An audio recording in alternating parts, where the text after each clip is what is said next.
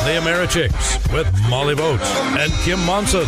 The most important stories. They are like this newfound off-hinged part of the left. Even Chuck Schumer's pushing back on. The latest in politics and world affairs. The buck is stopping with Trump. The different administrations prior to him have been kicking the can down the road on a number of issues. And opinions and ideas that prepare you to tackle the day ahead. The heart of this is the U.S. Constitution a progressive document, or is it something that should be looked at as an original document? It's the Americhicks, Molly and Kim. Because face it, ideas matter. Because ideas matter. Hey, welcome to the Americhicks, Molly Vogt and Kim Monson. We are so thrilled to share with you today another of our great World War II stories.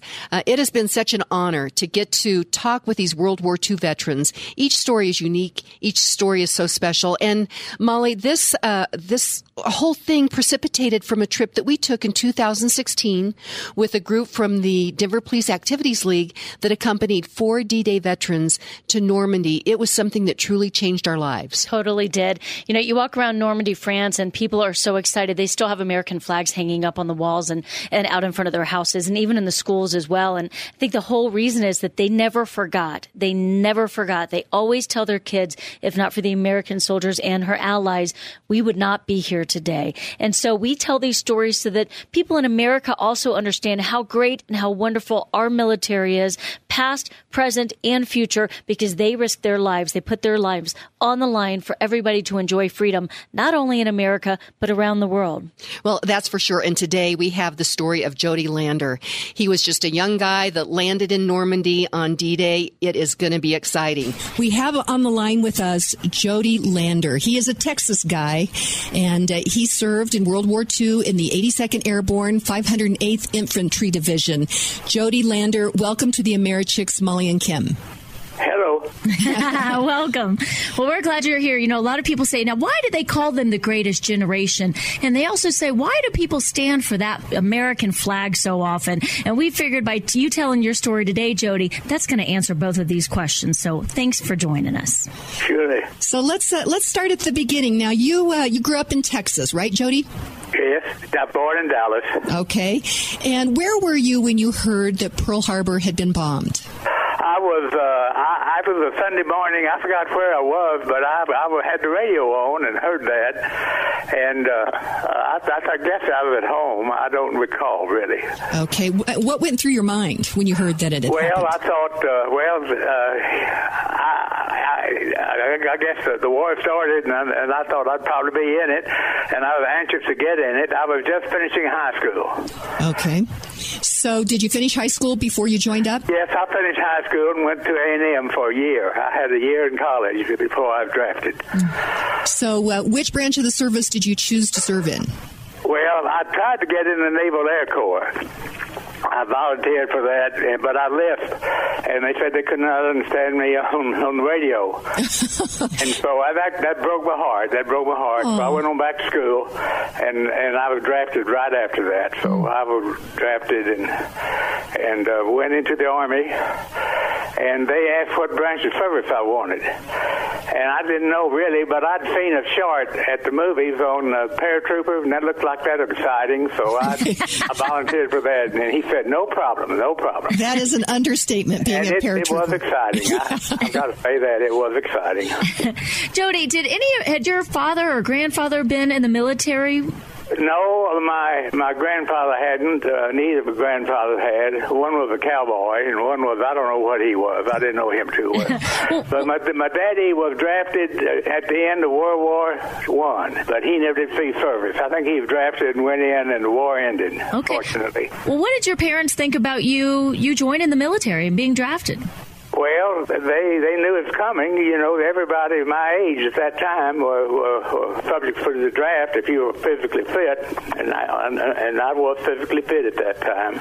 Okay. And they thought that it was the thing to do. You know, all their friends' children had been, if they're of age, they had been drafted or had volunteered. So at my time. Yeah, it just seemed like a duty that all of the families accepted at that time willingly. That's right. That was World War II was if there's such a thing, was a very popular war in the United States. Yeah. Well, it's amazing how we ended up doing the show, Jody. Is Molly and I went to Normandy in 2016 with a group from the Denver Police Activities League, and there were 4 D-Day vets that traveled with us, as well as some students and some police officers. And it really changed Molly and I. We came back and we realized how important these stories are, and so we decided that we would work to do as many of these interviews as possible, and people are loving them. Well, that's good. And I know that you went to Normandy after, and we'll get to that later because we want to hear your story. But Jody, let's talk about you. You're in the Army. You joined the paratroopers. Talk to us about basic training, and I'd love to hear about that first jump out of an airplane. Okay, well, we went to Fort Blanding, or Camp Blanding in Florida. That's where we did our basic training. We got there a little late because we got there in February, but the regiment had been formed in October, so we were 3 or 4 months late. So we were put in a special group to try to catch up with the training, and they caught us up. They were quite hard on us, trying to get us in shape. I was in pretty good shape when I got there because I'd spent a year at A&M as a freshman, and I'd done a lot of push-up and knee bends and punishment and harassment by the upperclassmen. So I was in good shape when I got there. And we were there in Blanding. We were there from I guess early February until April, March. And then we went to Camp Blanding in Georgia. That's for parachute training. Okay. Pardon? Well, as Molly asked, what was it like when you did that first jump? Well, it was a bit scary. I'm scared to death. You know, when the parachute's going to open? Of course, they always do. But after it opened and it floated down, it was so much fun. I said, "Gosh, there's nothing to it." And so the next day, we made 5 jumps in a row after we'd had our basic training. We made 5 jumps in a row. And the second day, I thought I wouldn't be scared, but I was just scared the first day. And I was just as scared when I made my last jump. When I made my last jump, I was just as scared as the first one. I never got used to it. Well, the last one you were probably being shot at, but that's when you were actually in the war. Well, no, my last one was a practice jump. Oh, okay. And and that was just as scary as the first one. I never got used to it. All right. You know, Jody, when we were at Normandy, we were at the Fields of Lafayette where they do that big parachute drop, and they have, military... Yeah. From all over the world, Americans from all over the world, and it's a big honor. And then also the French reenactors. But it is powerful to see those planes come in and to see you guys do those drops. Yeah, well, I've been there a couple of times and seen 2 of the drops. It's impressive. It is very impressive. So you are obviously a paratrooper, and you've gotten through your first jumps and all. You ended up in some of the major battles of the European theater. Yep. So you mentioned, let's see, that you were in March. You were just finishing up parachute school. What year was that? Was that 44? That was 1943. 1943. Okay, so take us from 1943 to D-Day. What were you doing? Well, in 1943, after parachute school, we went to Camp McCall, North Carolina for advanced training, and we got there around April, and we trained there until December. Okay. And then we went to New York City and called a boat for Europe. We went to North Ireland first. We went to North Ireland, stayed there about a month. Then we transferred to England, to Nottingham. Okay. And the good thing about North Ireland, it's so far north, and this was in the wintertime. This was dead winter. This was in January of 44. And the sun came up so late that we didn't have to stand early until 9:30 in the morning. And that's the only time I got enough sleep in the Army. Wow. So, but that was neat. The sun went down about 5:30 and came up at 9:30, so I got plenty of sleep in North Ireland. Because you were going to need it. You're well rested and ready to go. Yes. So you're at Nottingham, England now. Are you? Yeah, we went there. We got there about March of 43. Or 44? And, pardon? Was that 44? No, about March of 44. Yeah. March of 44. Okay. And then we did some training there. We had a couple of parachute jumps for training. And I thoroughly enjoyed Nottingham. It was a lot of fun there. There weren't too many soldiers around, not too many American soldiers. And so we had all the girls to ourselves. and the English girls really liked the American soldiers, particularly paratroops. We got $50 extra for jumping, and we spent all that on beer and cigarettes. gave it to them. So the girls liked us, but the British soldiers didn't. Yeah. They said the American soldier was overpaid, oversexed, and over here. And that's a recipe for disaster if you're not American. I guess so. Yeah. Anyway, we had a lot of fun there in Nottingham, and I hate to leave it, but when D-Day came, we went to the airport, and we were there about a week, getting ready, packing the bundles, repacking our chutes, getting our mission. And, I don't understand why the Germans didn't know that, because all of a sudden, there were no soldiers in the Irish and English pubs. That's what we lived for, to go to the English pubs. Every night after we got off from duty, we'd catch a bus and go into town to the Irish English pubs and drink beer and meet the pretty girls. But all of a sudden, no soldiers showed up, and why the Germans didn't know that, I have no idea. Well, Monday football, they're looking back, going, all right, the next war, if we see there aren't any Americans in the bars over here, we know what's coming. Yeah, that's really fascinating. I'd never heard that before. Never thought of it. But that is really interesting. Well, I don't understand. I guess they didn't have very many agents in England. If they had one agent, he would have known that. But they didn't know. They were completely surprised when we landed. Yeah, and then we also heard that they had done decoy drops, further away from Normandy as well. So it is amazing that. Well, Hitler thought the main attack was coming around Dover.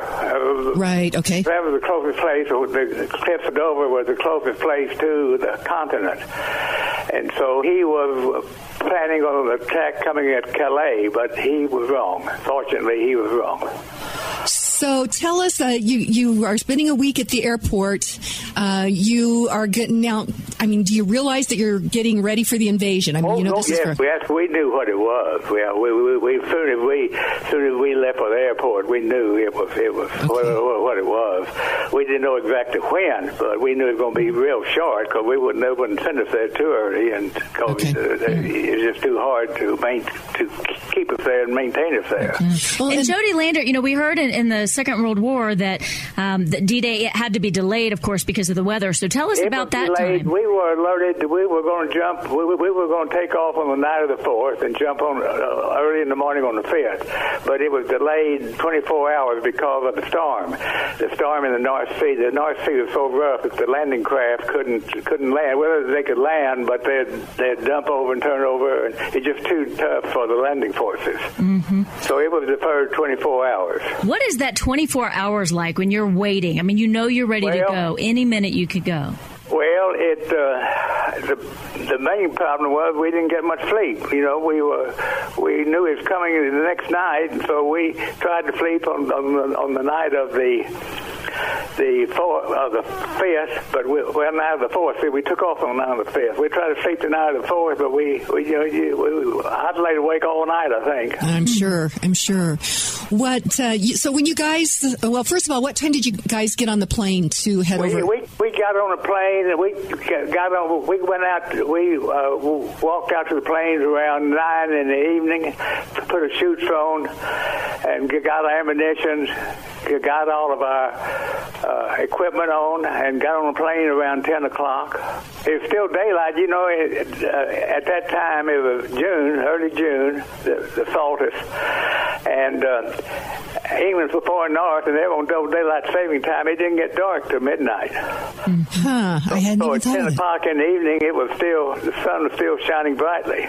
Okay. So we got on a plane at about 10. Took off, I guess, around 10:30 or so, and we flew for a long time to rendezvous. There were 10,000 planes in the air that night. Wow. And then we took off from different airports, so we had to rendezvous. And about midnight, we rendezvoused in the air and took off toward the continent. Now, were you flying pretty low at that time? Yes, the planes. I don't know exactly how high we were because by then it was getting dark and we couldn't see anything. And the first planes in a regular jump coming in about 400 feet, and the last planes in the echelon comes in around 1,200 feet. And the reason for that is to get you on the ground as quick as you can, so they can't shoot at you. That's pretty low. That's pretty low. Yeah, you don't have a lot of time between the time you jump out and the time you hit the ground. No, on the first ones, the first ones out, their planes, their chute opens and they're on the ground. But that's good because, when you're in a parachute, you're pretty defenseless coming down. Probably better to be first than last, so you're the one they don't see. Yeah. Well, we were. That's the way it is. And anyway, we flew between the Guernsey and Jersey Islands. That's right off the coast of Normandy. And if you ever fly over there from the United States, you fly to Paris. You always go right between those, just the way we went. And we drew our first fire from them. But we were right between them, and we were far enough that any aircraft couldn't reach us from those two islands. We could see the traces come up and just fade on off. And Jody, did you have your airplane door open because there were people smoking in there? Yes, they didn't have a door on it. Okay. So you could see the tracers coming 100%. Oh yeah, we had windows in it. There's little bitty windows. It was the old DC-3, which was the Boeing the Douglas DC-3 that was used for transport in the United States, and they just converted them and painted them a different color, and we used them for transport. But we could look out the windows and see the traces coming up. Okay. Well, everything was okay from then on. Well, then until we hit the coast. When we hit the coast of France. Jody, you know what? Let's stop right there. Let's go to break. Let's have everybody. We're keeping this as a cliffhanger. So let's go to break. We are talking to World War II veteran Jody Lander. He jumped at D-Day, and we're going to hear about that jump at D-Day. So this is the Americhicks, Molly Vogt and Kim Munson. We'll be right back. Hey, welcome back to the Americhicks World War II Project. I'm Molly Vogt. I'm Kim Munson. And we are on the phone with Jody Lander. We're excited to be on the phone with you, Jody. Jody served in World War II. He was in the 82nd Airborne and the 508th Infantry Regiment. And he was a paratrooper. He jumped out of planes, and he was in Normandy at D-Day. He served also in Market Garden and Battle of the Bulge. But right now, we're going to get back to where we left before our commercial. Jody's on the plane. You're flying in. You're almost at the coast of France, and it's almost D-Day. Tell us what happens. Well, now it was about 2:30. Well, it's just around 2:15 in the morning, I assume, on D-Day. And when we hit the coast, well, that's when the war started for us. They couldn't see us, it's still a foggy, a cloudy, stormy night, and the clouds were low, so they couldn't see us, but they could hear us. And they just had every gun shooting, I think, on the continent was pointing at our plane. We could hear the shrapnel hitting the sides of the plane. Nobody in our plane was hurt or hit, and our plane didn't. Our plane made it. It was not shot down, but the anti-aircraft fire was intense. And I said earlier, I didn't like to jump. It always scared me. This time I was ready to get out of it because I knew that plane was going to be shot down, but it wasn't. After we hit the coast, I don't know how long we flew. It seemed like 2 days, but it wasn't. It was about just a few minutes, probably 10 or 15 minutes, until the green light came on, and then out we went. And I was, as I say, I was very glad to get out of that airplane because I knew it's just the anti-aircraft fire was too intense. Well, and you had no control over what was going to happen then. No, you don't. You don't have much control. And, of course, you couldn't see a thing. It was so dark and stormy that you couldn't see a thing. So you didn't know when you were going to hit the ground. Usually you know when you're going to hit and you can prepare for it, but you couldn't that night because it was so dark. So I just relaxed as much as I could, so I wouldn't break a leg. I wouldn't land stiff-legged and break a leg. So I just collapsed. And when I hit the ground, I just rumpled up and was okay. Nothing was broken, sprained, or hurt. And I tried to get them to shoot. They have quick releases on them, but I was shaking so that I couldn't operate the quick release latch. So we had knives strapped to our boots, real sharp knives. So I got that out and cut myself out of the harness.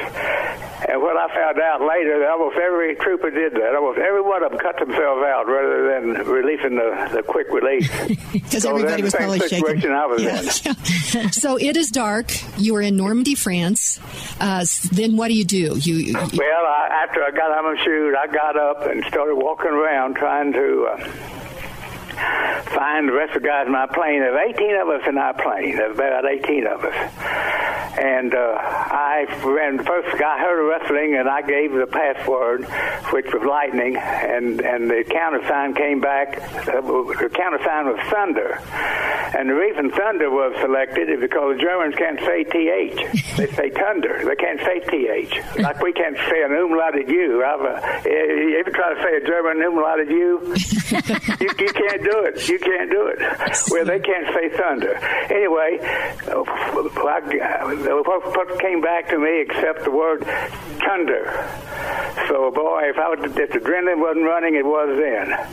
But I quickly realized who it was. We had a German youth who'd been in the German youth. He was a German Jew and his family had been arrested and put in concentration camps. But his daddy was able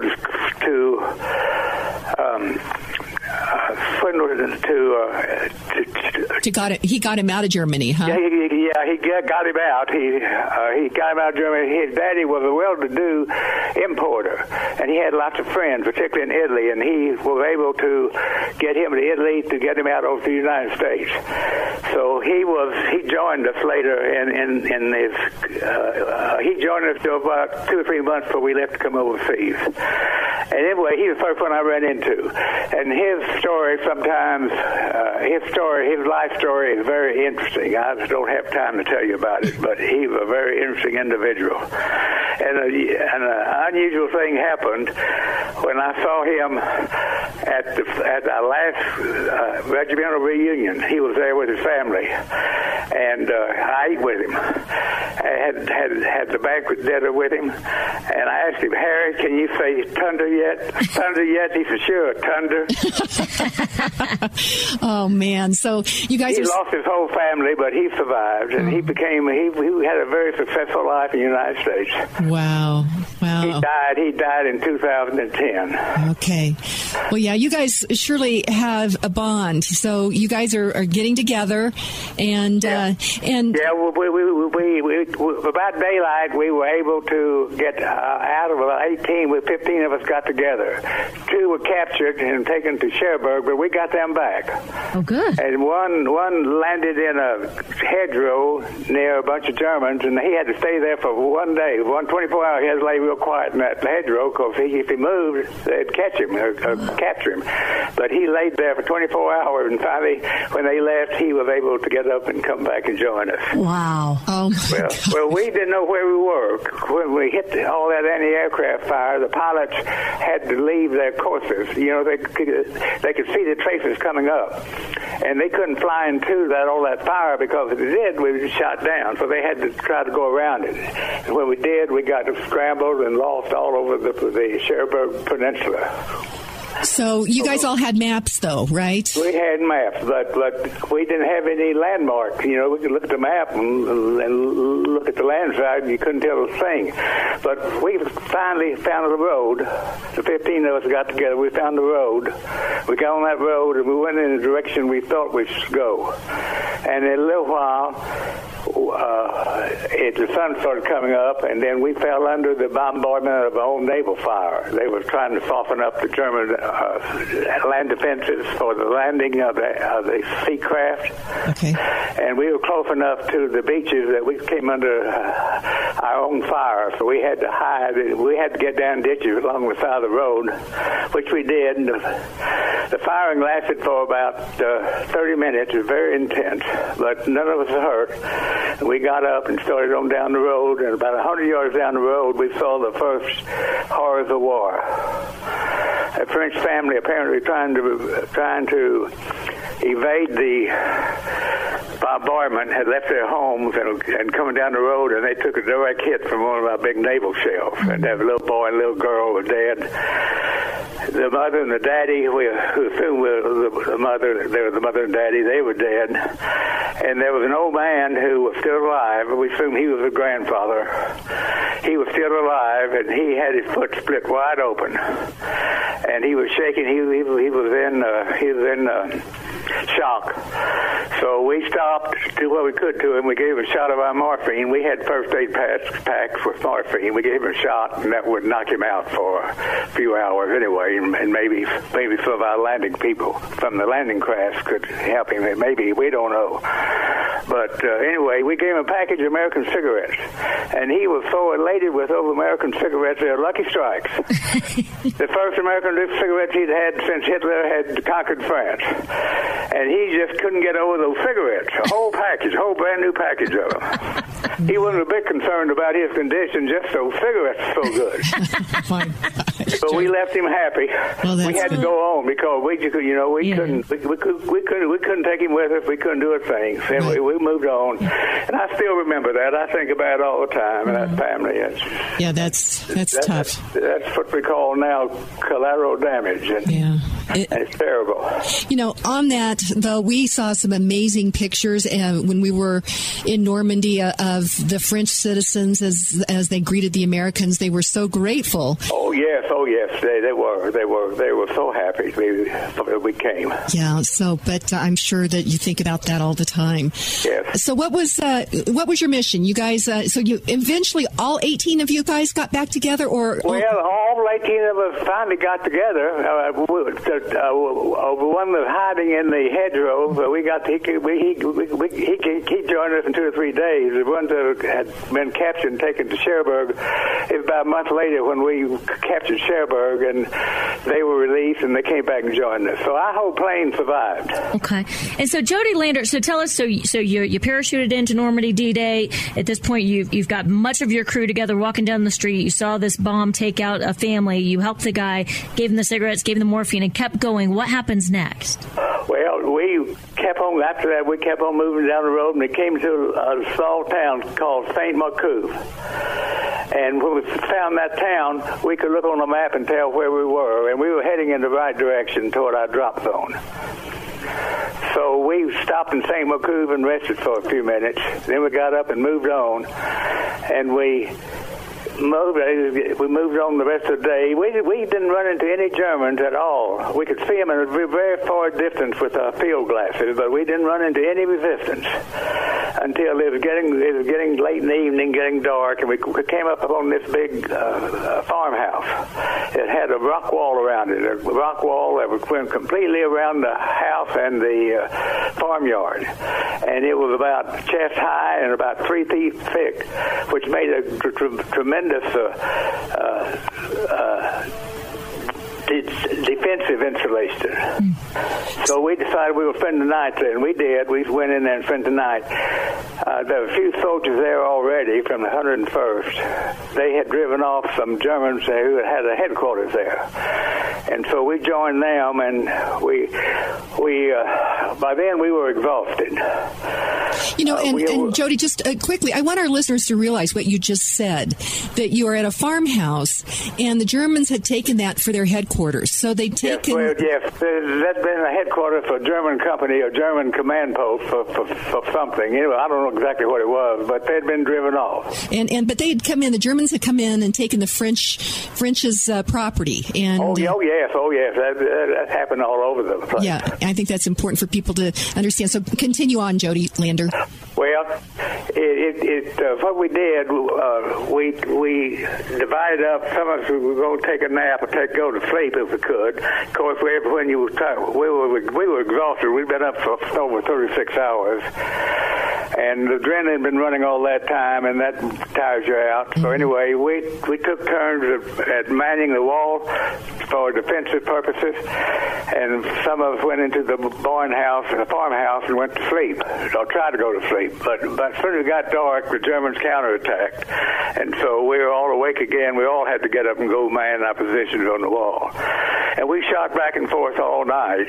Well, I don't know whether we hit anybody or not. We had one person killed in our group.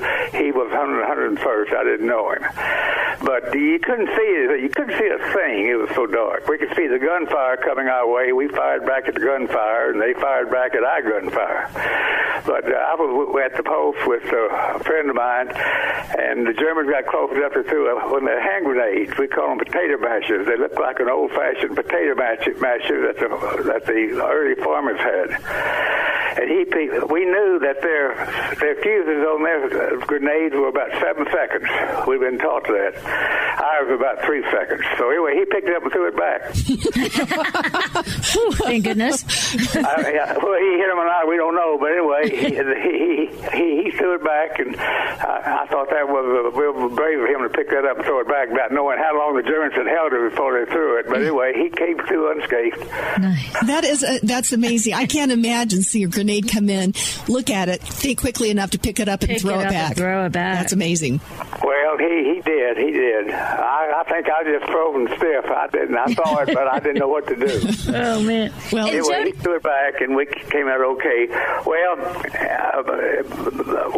we held the Germans off all night long, and about daybreak, this was D+1 now. This was D-Day +1. The soldiers who landed at Utah Beach, we were real close to Utah Beach, who landed at Utah Beach had come through, and they relieved us at daybreak. And when they came through, the Germans left us, and they had retreated. So I've never so glad in my life to see another soldier to come and relieve us. And Jody I Lander, met from the... Pardon? I'm sorry, I just wanted to say, this is the farmhouse that you call the Little Alamo? Yes. Okay, and you went back and you got to see that later when you went back to Normandy 70 years later. In 2015, we were over there for the reunion, and I saw it. I hadn't seen it before then, but I remembered it. It looked exactly like I remembered it looking. How did it feel to see it and walk inside? Well, it felt, I can't explain it. It felt good, and it brought back a lot of memories. Yeah. But I always wanted to see it. I'd always wondered where it was, and I had no idea. It's a shrine now. Wow, that's amazing. Okay, we're talking with Jody Lander. So, Jody, you now have been relieved. The guys have come on up Utah Beach. So, what did you guys do after that? Well, after we came back, and after we were relieved, we asked them where the beach was, and they told us how to get there. So we walked on out to the beach, and we spent the night there. We went to the beach, spent the night, got the first good night's sleep we'd gotten in about 2 or 3 nights. And then the next morning, we found a truck driver who'd been in it already and found some of our headquarters people, and we found out where they were, and so we caught a ride with him to go join them, and then the war started. Okay. Well, and it's a long story from there on, but this is I'm taking you through up to D-Day +2 now. Okay. Well, we are talking. Let's go to break. This is the Americhicks, Molly Vogt and Kim Munson. We're talking with Jody Lander, World War II veteran. He jumped into Normandy, France on D-Day, and we're now at D-Day +2. Let's go to break. When we come back, we'll continue with the story. Welcome back. We are the Marriage Chicks, Molly Vogt and Kim Munson. We have on the line with us Jody Lander. He is a World War II veteran. He jumped into Normandy, France on the morning of June 6th, 1944. And it's a fascinating story, Molly. It sure is. He was the 82nd Airborne of the 508th Infantry Regiment. And we've heard all about this first night when they were staying in this farmhouse that the Americans had relieved that the Germans were using as their headquarters. And you know what, Kim? I was thinking when you and I were in Normandy in 2016, we stayed in a farmhouse that was the first one that was a German headquarters, the first ones that the Americans relieved. Right. And that was right there in Normandy. I'm sure it's not this one, but it's a common story. So I'm just, it brings back such memories and such chills. So Jody, after the farmhouse night, you're fighting against the Germans. The guys from Utah Beach landed. They came up and relieved you. D+1. You hung out on the beach. Finally got to sleep. Now we're at D+2. Take us from there. Well, we called a ride with this truck driver back to someplace around, I don't know exactly where it was, but some little French town near St. Mary of Gleave. It wasn't St. Mary of Gleave, but it was near there. And that's where we formed our headquarters. I mean, our regimental headquarters was there, and that's where the regimental people started drifting in. You know, we were all strewn all over the Normandy Peninsula. And so it took us about a week before we got everybody together, because it took a while for the guys to find out where they were and how to get to the headquarters. But when we got there, we finally organized and I guess started the war. Started the war as supposed to be. And I don't remember a whole lot from there on. I remember the first 2 or 3 days just like it happened yesterday, but from then on it's kind of hazy. I do remember some patrols we went on. Now, I was in the F2 section. F2 section was the intelligence section. They found out I'd been in A&M for a year before I was drafted, so if he'd been in A&M, he's bound to be intelligent. That's a good Aggie story. That is a good Aggie story. Anyway, our mission was, when we were in a stable condition, was to try to infiltrate the Germans' lines and go back behind the lines and find out what equipment they had, how many troops they had, what kind of guns they had, and any information we could find. Well, on the first patrol we went on, we had to swim a river, and we got across the river, and we got on our hands and knees. We were getting close to the German lines. We knew. We got on our hands and knees, and we were so particular or so cautious that we crept on our hands and knees for hours, it seemed like, and the sun started coming up. We hadn't even gotten close to the lines yet, so we had to turn around and come back. Well, we finally learned that the way to penetrate the lines is to just stand up and walk until you're challenged. They wouldn't shoot first, they'd challenge first. They'd say, who's there in German? And when we heard that, we'd drop on our knees and crawl away backwards. But we found out if we were ever going to infiltrate the line, we just had to move. We couldn't crawl and creep a few inches at a time. We had to go fast because we had to get through before daylight came up. Well, anyway, we finally learned how to do it, and I went on one very successful patrol. The guy who led it was the Corporal Ellis. He was the one who picked up that hand grenade and threw back that I told you about earlier. Well, we volunteered for this. They asked who would volunteer for it. They thought it'd be a little dangerous, so they didn't make us do it. We volunteered. So he and I and another guy volunteered, and we went through our lines, and we got through successful. We didn't run into any opposition, and we finally got through at night, got deep enough into the territory that we found an abandoned house and got in there and went to sleep, slept until daylight. Then we got out and we found a small French farmhouse with a young Frenchman in it, a young boy, and he had been out looking around.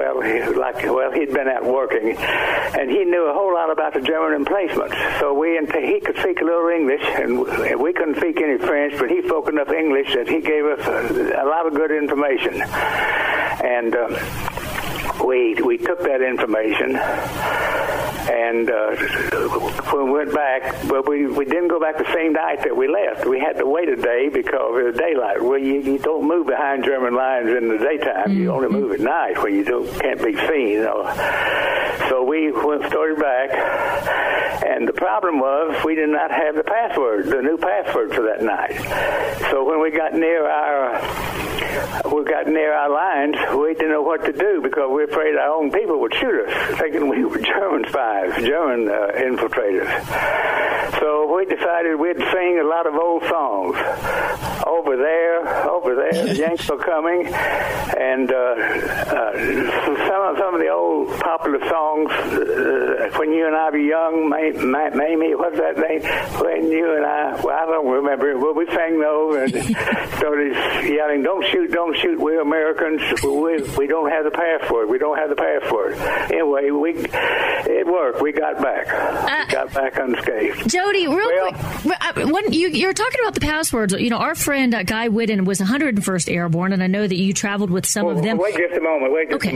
We are talking with Jody Lander, World War II veteran. And so, Jody, Molly was just going to ask you a question. Yeah, so our friend Guy Whitten, 101st Airborne, he didn't have a password. He said he had the clicker. And so, when they landed, if somebody came up, they would do kind of the clicker. And if somebody clicked back... we had a little cricket. Now, I don't remember that at all. Okay. I don't remember that at all. I didn't use it. I just used the password, and that's when I got the countersigned Thunder from Harry Kennedy. Okay. Or who was Hans Kahn, and then they renamed him Harry Kennedy and put that on his name tag. So if he were captured, they would think he was Irish, not German. Okay. So you've gone on this mission, you've gotten back, and you decided, since you didn't have the password, that you were going to sing some of the good American songs. So one of them was "Don't Shoot." But we made all kinds of racket coming back and singing American songs. So they let us through. They did shoot us. They let us through, and we came back and reported. And our company, our regimental commander, was so happy with the results we brought back that he said, "Will you go again tomorrow night?"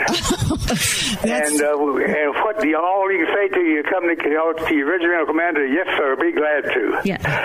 We lied a little bit. Yeah. So you did. And we went back the next night, and unfortunately, the young man didn't have any more information, but he had been hit by shrapnel in some artillery fire that was a friendly fire or a German fire, but he'd been hit, and he was in much pain. We couldn't do much for him, but we told our medics. So when we were going to make an attack right through there, that was to start off the breakout. So we gave our medics his location so they could stop by and try to help him if he was still alive. But anyway, we didn't get much information the second night. But we did capture 2 Germans on the way back. How'd that happen? We captured them and brought them back through lines. This time we had the new password so we could get through okay. So how did you capture these 2 Germans? Well, we were coming back, and we came by an abandoned house, and all of a sudden 2 Germans came out with their hands up. Huh. And fortunately they did. Of course, we were sitting ducks. We didn't know they were there, and all they had to do was bang, bang, bang, and we're gone. But they decided they'd rather than take that chance, they decided to surrender. So they surrendered. Anyway, we got a lot of good information from the interrogation of them. Anyway, for that operation, our leader, our corporal, who was the leader of the scouting group, got the Silver Star, and the other guy and I got the Bronze Star. So we got decorated for that. That's nice. That's pretty amazing. Jody, do you mind telling what kind of information you found? Like what information did they give you? Just a moment. Okay. And this is the Americhicks, Molly and Kim, and we're doing our World War II story right now with Jody Lander. Okay, we found out where some gun emplacements were, where the troops were located, And that's about all I know. I did not interrogate the guy, the young Frenchman. I was outstanding guard in case some Germans came up. Outstanding guard. So I didn't hear all the information he gave. But anyway, we got some good information because that was we were going to go right through where this position that he was telling us about the Germans. We were going to go right through that on the attack when we started the breakout from the coast. And what was the breakout like for you, Jody Lander? Well, it was. I wasn't really involved in it. I just kind of followed behind it. But it was a very rainy, cold, rainy day. We were wet to completely. It was hard rain. We were completely wet and cold and miserable. So that's all I remember. And weren't you guys hungry? You guys didn't have you had rations or whatever, but you guys weren't eating really well. From my understanding.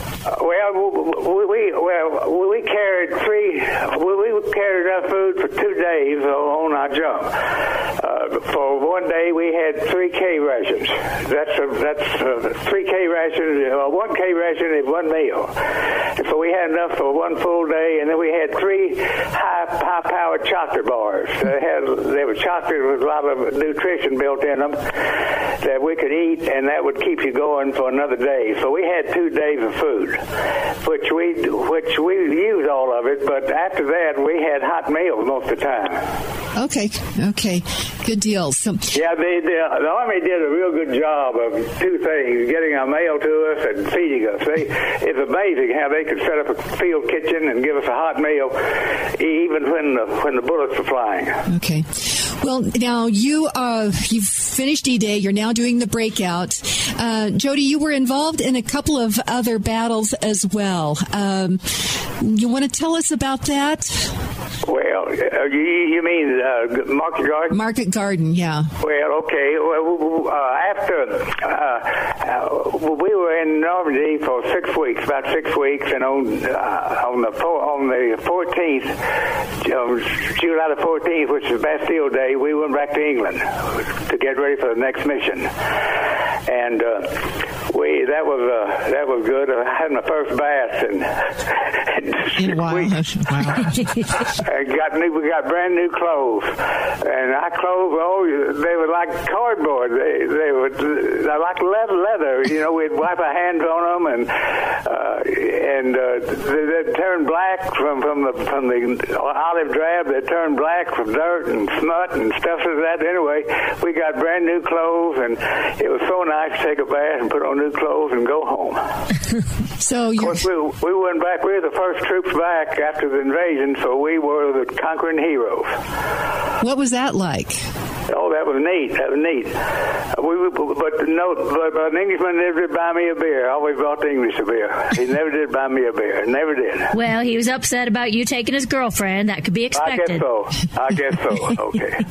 Well, we went back to Nottingham and started our life there again. And our next mission was Market Garden. That was the operation into Holland. That was to end the war by Christmas. That was Montgomery's idea. Mm-hmm. General Montgomery's the English general.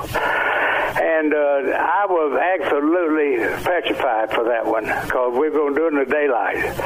The C-47 is at top speed of 115 miles an hour, less than 1,000 feet high, flying over the flak route that we had to fly over. And I just know we were all going to be shot down. It was a Sunday morning, very still, very brisk, beautiful morning. But I was just sick in my stomach because I knew that was my last effort.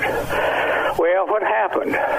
They took us out over the English Channel, and we had a P-51 escort, a whole bunch of P-51 planes, escorts. And as we flew past each anti-aircraft position, these P-51 strafed them, one right after the other. They'd come down and they'd turn machine guns on these positions, and their fire was so intense that the Germans couldn't shoot back. and we flew completely by every one of those anti-aircraft positions without a plane being shot down because of those P-51 pilots. Wow. They did a magnificent job. So that was a very successful jump, probably the most successful parachute jump there's ever been there or ever will be. Hey, Jody Lander, we are just about out of time. What you're talking about is Market Garden, which was portrayed in the movie A Bridge Too Far. Could we possibly have you back to do another show with us, and so we can talk about Market Garden and Battle of the Bulge and all, because this has been fascinating. Yes, I would like to do it because I like to preserve history as much as I can. Well, fantastic. So, Jody Lander, World War II veteran, you were with the 82nd Airborne, 508th Infantry Regiment. We've talked about D-Day, and we will get you scheduled here within the next few weeks because we would like to hear the rest of the story on this. So thank you, Jody Lander. Thank you, Jody. God bless you. We appreciate you. Well, thank you. Thank you. My pleasure. I enjoy talking about it since it's over, and anything I can do to preserve history, I'm happy to do it.